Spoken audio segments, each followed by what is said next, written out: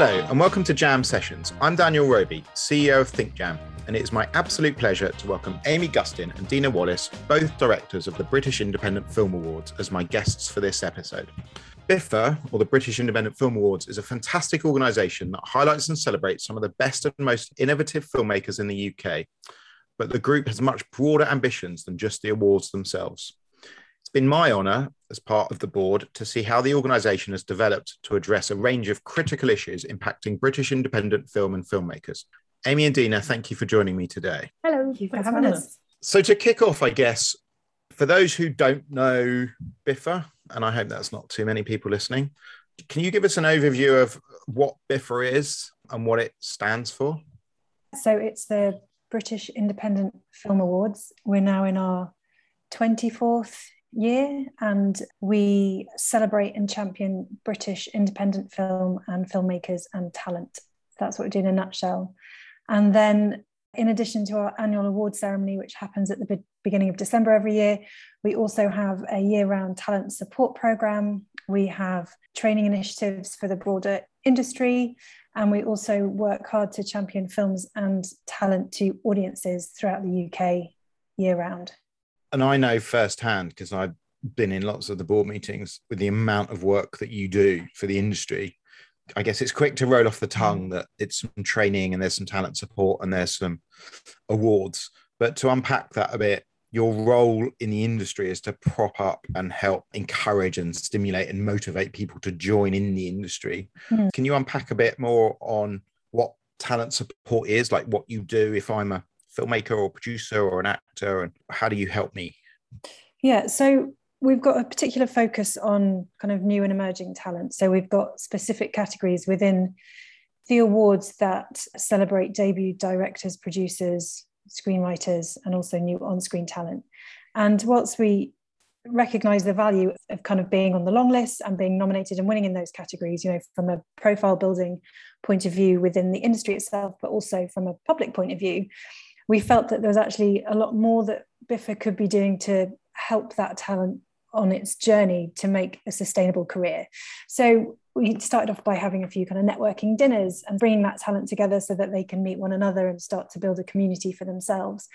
But over the last couple of years, we've been developing a program of training and more formal networking and support to be there for them throughout the year and to help them make the moves into their next films. We found that there's a lot of support out there for debut filmmakers, but once they've made their debut film, unless they're being supported by one of the main funders, there was a big gap in support to helping them make their second and third features.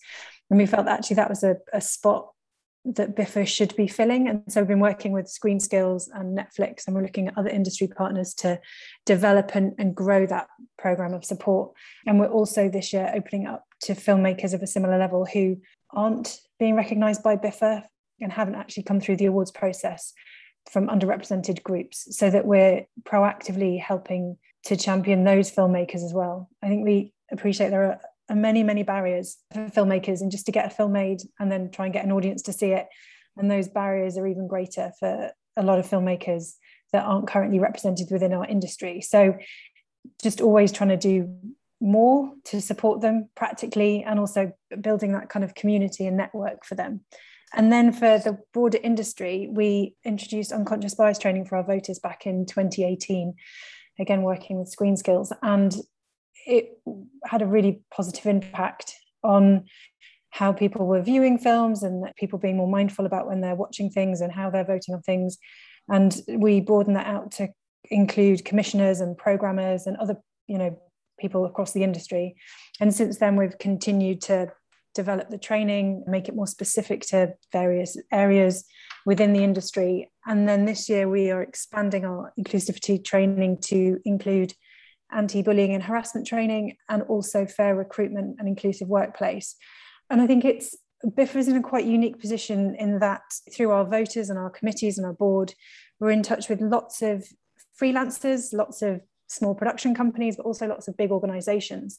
So it feels like we are kind of plugged into the breadth of the industry. And so making training like this, that is more soft skills training, but is completely vital, accessible and affordable, it seems a bit like a no-brainer, in that it could be cost prohibitive for a small production company to invest in unconscious bias training for everybody that they're working with, or to invest in anti-bullying and harassment awareness training.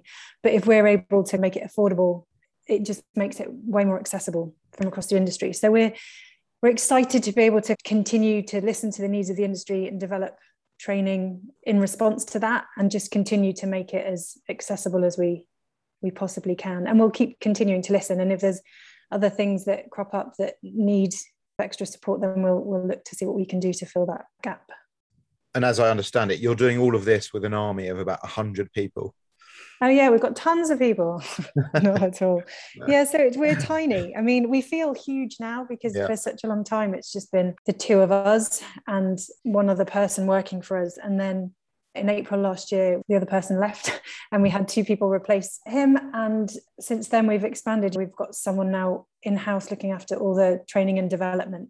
We have, thanks to working with BFI, we are able to do much more kind of audience facing activity, and so there's consultants and in-house staff working on that. So now we're at 7 people which feels massive and slightly unwieldy sometimes, but there's never enough hours in the day and there's never enough people. And I just think it shows how much demand there is on organizations to provide support to the industry. And so it'd be great if there was more of us, but with the resources we have, we're sort of max capacity we are at the minute. And in addition to your amazing 7, magnificent 7, maybe we'll say, you've also got an army of supporters and obviously board advisory. You've got an events committee, you've got judging committees. So there's a lot of other people across the industry who put their time in to help support all of the efforts in an independent way. Yeah, that's right. We're very lucky to have a really broad base of support across the industry amongst filmmakers, distributors, exhibitors and so on. And we've got now somewhere north of 800 voters who, a chunk of those are involved in nominations each year, and then more of them get involved in voting for the winners. And some of that group are then also involved in our nomination committee and our advisory committee and our board, because what we try to do is make sure that we don't come up with cockamamie plans that sound great to us, but that actually aren't the right thing in response to what independent filmmakers need and what the kind of reality is of both the kinds of films they're making. We want to reflect those in the awards and the rules and the procedures that we put in place there, but also in the rest of the activity in the support for emerging filmmakers. And we want to make sure that we're marketing their films in a way that works in the kind of broader context of everything else that's going on. So there's an enormous hive mind that we draw from to make sure that what we're doing is pointing in the right direction. Because actually, even though we've ballooned to 7 people, we've not got enough resources to do things that aren't the right thing. We have to make sure that we're that it's all well thought through. Yeah. I have to say, sitting in your board meeting each month, it's quite remarkable how much you actually do it. And I'm not just saying this, but it's remarkable how much you actually do in a month and get done with your army of 7. And then looking ahead with so much going on in the industry, and we'll talk more about that in a minute with cinemas, exhibitors, episodic content, mobile and so on. But for BIFA specifically, what are your goals? What are your ambitions for the next few years? What does success look like to you two? You wake up in 3 years' time. What do you want to have achieved? Well, success for this year would be having an actual ceremony in person with people. I mean, that would be amazing. We really missed it last year. There's a lot of other stuff that we're doing, but the ceremony is kind of at the heart of it. And it's a really important moment to bring people together to celebrate the work that they've done. I know from the outside, award ceremonies can seem a bit of an insidery, backslapping kind of a thing, but in independent film, it's a really important moment to celebrate the achievements that filmmakers have made, because there's often not enormous upside in independent film, so it's nice to have a moment to celebrate it. And it really helps with a big morale boost and reinforcing that sense of community amongst filmmakers too. So we certainly want to get that back. I mean, who knows, frankly, because the rules may well change in the next 11 weeks between now and the ceremony. It could all get pulled out from under us again, but we really hope not, because we've missed that.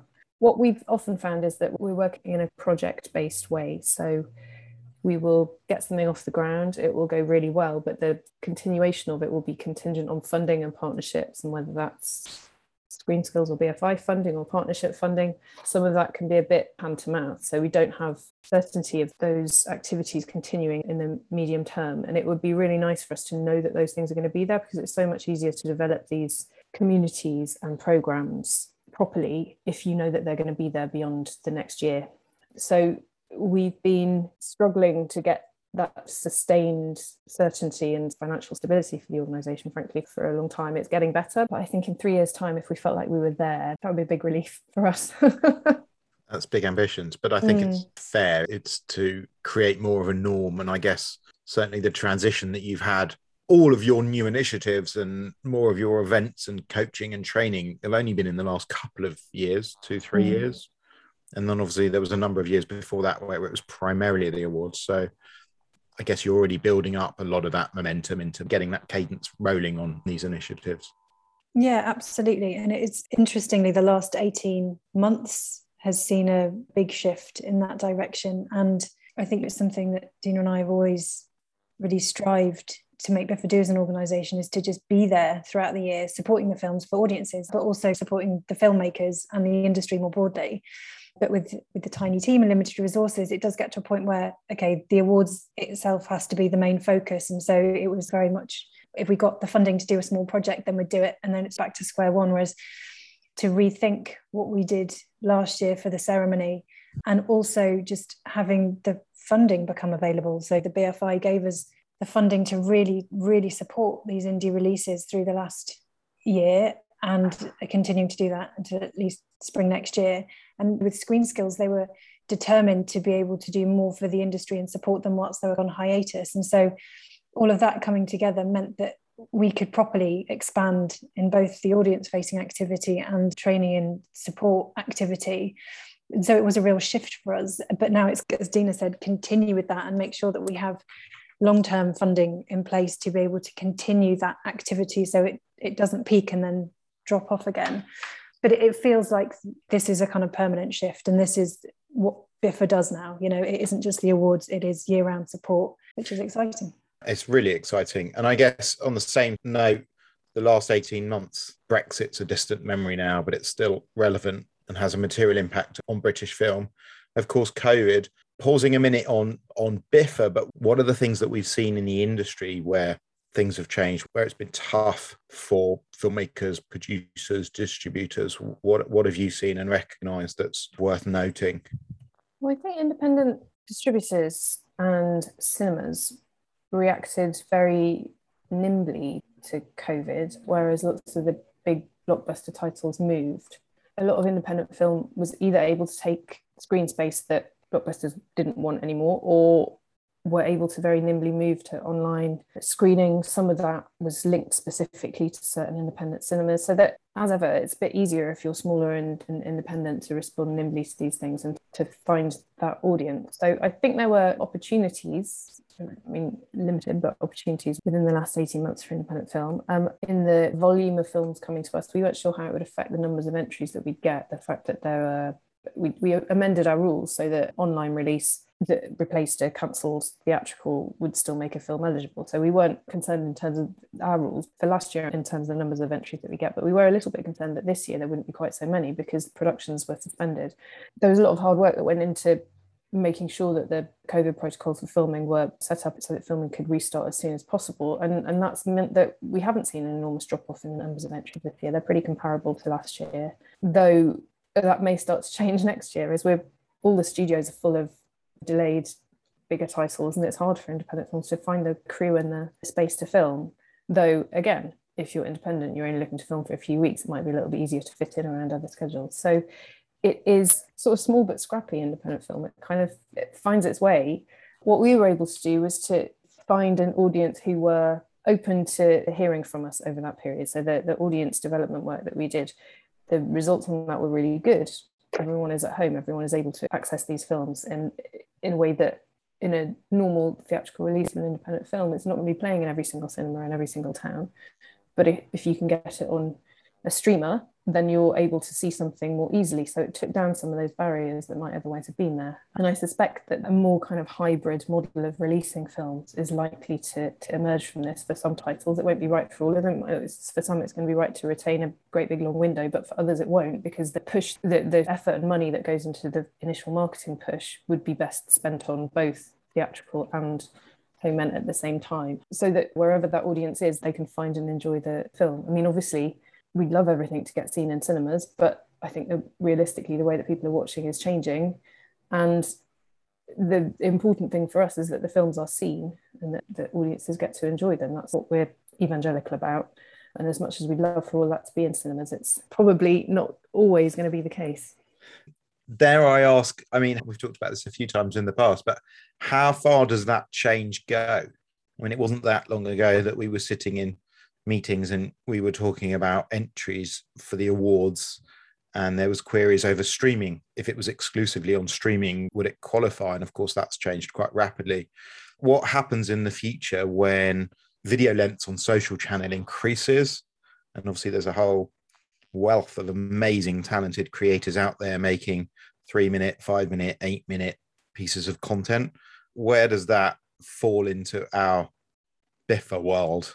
Or does it not? I mean, I think you're right. There is an enormous amount of talent that is at the moment creating content for social platforms. And I don't know whether it will be the case that because the audience is there, it means that the medium that they're working will remain where it is, or whether the talent that is there will migrate towards more traditional media. We've seen that in the past with something like Blue Story, which was a YouTube series initially and then got picked up by, I think it was Paramount, and it was nominated at the awards and did really well. So talent does move between media in the same way as I guess it would between TV and film. And actually, I think it is exciting that it's so accessible to be able to make stuff and find an audience for it.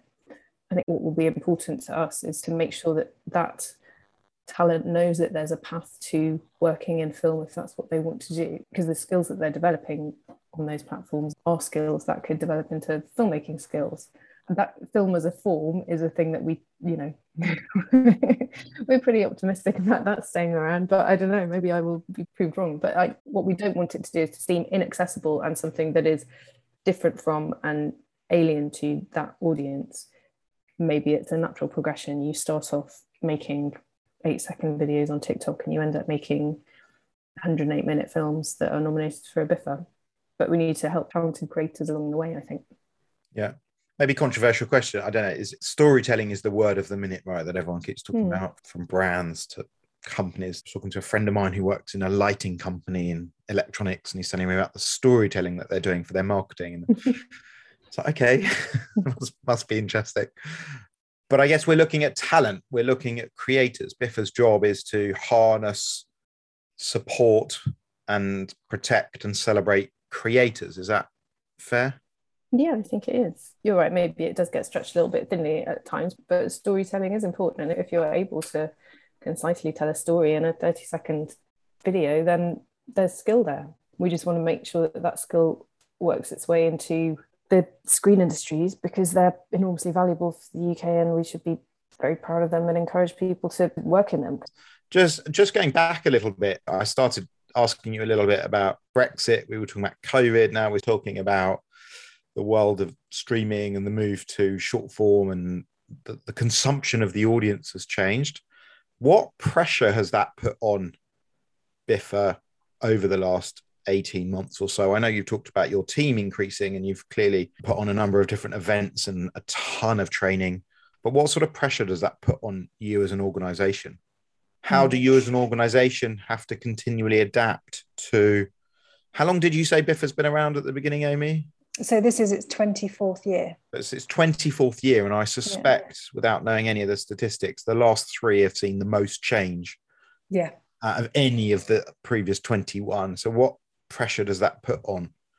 I think given that we are small and agile, and because we're not, I mean, obviously we have a board of, you sit on, and we have advisory committees and our voters and stuff, but it's not like we have to go through hundreds and hundreds of hoops to make change. Like, we can be pretty responsive to the industry pretty quickly. And I think whilst there's obviously a huge amount of content that's being created outside of traditional film, there's still that desire from the industry to make sure that we are still championing filmmaking in its purest form. And I think that sort of alludes to what Dina was saying about there are some amazing kind of content creators doing brilliant things that then transition across into film. I think encouraging the talent pipeline in all directions, wherever that's coming from, is really important. And so trying to make ourselves as accessible as possible. So looking at the festivals that are on our recommended festival list, looking at where we're promoting entries open, looking at where filmmakers are that we can reach out to make sure that we're being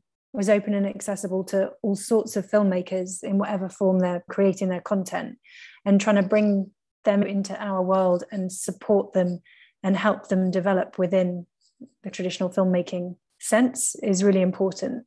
And making it just every avenue open and accessible, because I think with a big lack of representation, across the industry, I think sometimes there are other spaces where more diverse filmmakers are finding their home, and maybe that is on social in short form, where they're seeing other content creators doing similar storytelling, and maybe they don't think it's accessible. So I think that's an interesting proposition for the industry to look at, where are the breeding grounds for new talent telling stories in a different way, and how can we bring them into our industry to enrich it?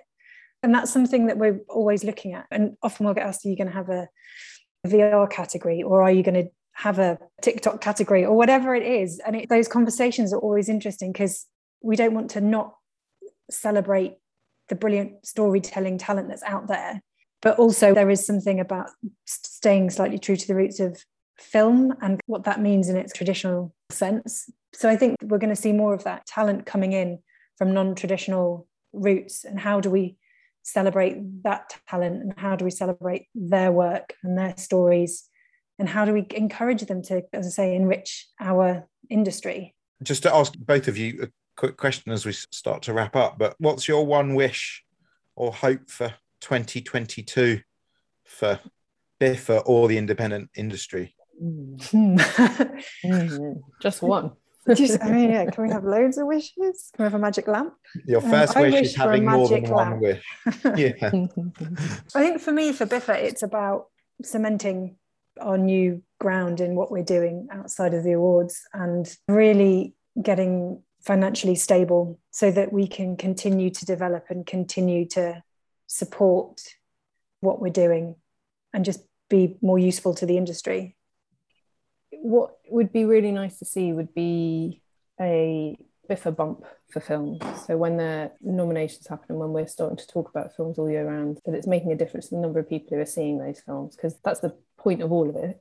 But a large part of what we're doing is to make sure that these films get seen, because there's something for everyone in the films that get nominated. There's some really incredible work in there. And I don't think that film occupies quite the same central place in cultural conversation as, say, TV or music do. And I don't think that it's given as much credit or as central a part in UK culture as it should do. It's a really important sort of artistic expression of who we are as a nation. We want more people to see these films and feel like they're part of it, and it is for them. So I'd like to be really certain that we're making a difference there. That's what it was set up to do in the first place. And it is hard. It's hard to break through against, I mean, this, when you're trying to get an independent film to have its share of voice against enormous, great big studio budgets. That's what we're there to help to do. And I'd like to see that we're really starting to do that, given the changes that we've been able to make over the last year or so. Yeah. I do think you should coin that phrase, though, Dina, if you said it on purpose or by accident. But I think the BIFA bump is your mission for filmmakers and producers and distributors to come to you saying, we want to have our film BIFA bumped. Well, I think there's a certain audience that it means a lot to, but we want BIFA to kind of burst out of the bubble that it's in, so that we're reaching new audiences who aren't necessarily aware of us or aware of these films and wouldn't necessarily seek them out. Yeah. So yeah, I think you're doing a more remarkable job, and I think the timing is amazing, because actually, in my opinion, the streaming platforms and social platforms, which do celebrate and more celebrating creativity and storytelling and allowing artists to express themselves in more free ways and more affordable ways and get more eyeballs, not even just on a UK single country lane, but through a global lens, I think is amazing. And I think that would allow BIFA to go hopefully from strength to strength to get that wider view. Because it's not just about BIFA talking about British film to the British audiences. It's, of course, trying to celebrate British film to global audiences and create a bigger platform, I guess, in the future. Yeah, I mean, international is really important. It's a super valuable export, and there's enormous cultural value internationally for UK film being seen as important. That has its broader benefit. Yeah, so it's nice that you add the rest of the world to our to-do list as well as the UK. Thanks, Daniel. That's super helpful. We'll do that next. I thought that was my job, to sit on the board and try and stretch the thinking. Yeah. As the United Kingdom gets smaller, Biffa gets bigger. Yeah. I can't end my humble podcast without talking about your phenomenal podcast. This is My Cinema, which you launched not so long ago. Some phenomenal episodes talking to a whole range of creators and filmmakers. Tell the people listening about it. Well, it's not us talking, so that is probably the most important thing to say. It's hosted by Rihanna Dillon and Michael Leader, and there are, I don't know how many episodes, like 20 or something so far? 25, I think. 25 interviews with people like Daniel Mays, Wumi Masaku, and Claire Dunn, and I mean there's loads of them, and they're just talking about how much they love film, their sort of formative experiences of seeing film in the cinema, and they're just really lovely chats. It's just nice to hear people talking about why they love it so much, and particularly that experience of seeing a film in the cinema, the collective experience, which is different and almost invariably better than just watching it at home on your sofa. There's lots of them. We're on a brief between series pause at the moment, but we're hoping it'll come back with the ceremony this year, so there'll be lots of nominees interviewed then, but they're all wherever you get your podcasts. And now you've got a podcast with the people behind the podcast. So Amy and Dina, thank you so much for joining me. It's an honor to sit on the board and see what you two do for such important work and with an amazing team, and so much goes into it, and I think it is absolutely crucial. Thanks, Dina. Thanks, Amy. Thanks to everyone who's been listening. If you do want to find out more about the awards and all of the initiatives that we've talked about today, please do go to biffa.film. And of course, download the fantastic podcast, This Is My Cinema. This has been Jam Sessions.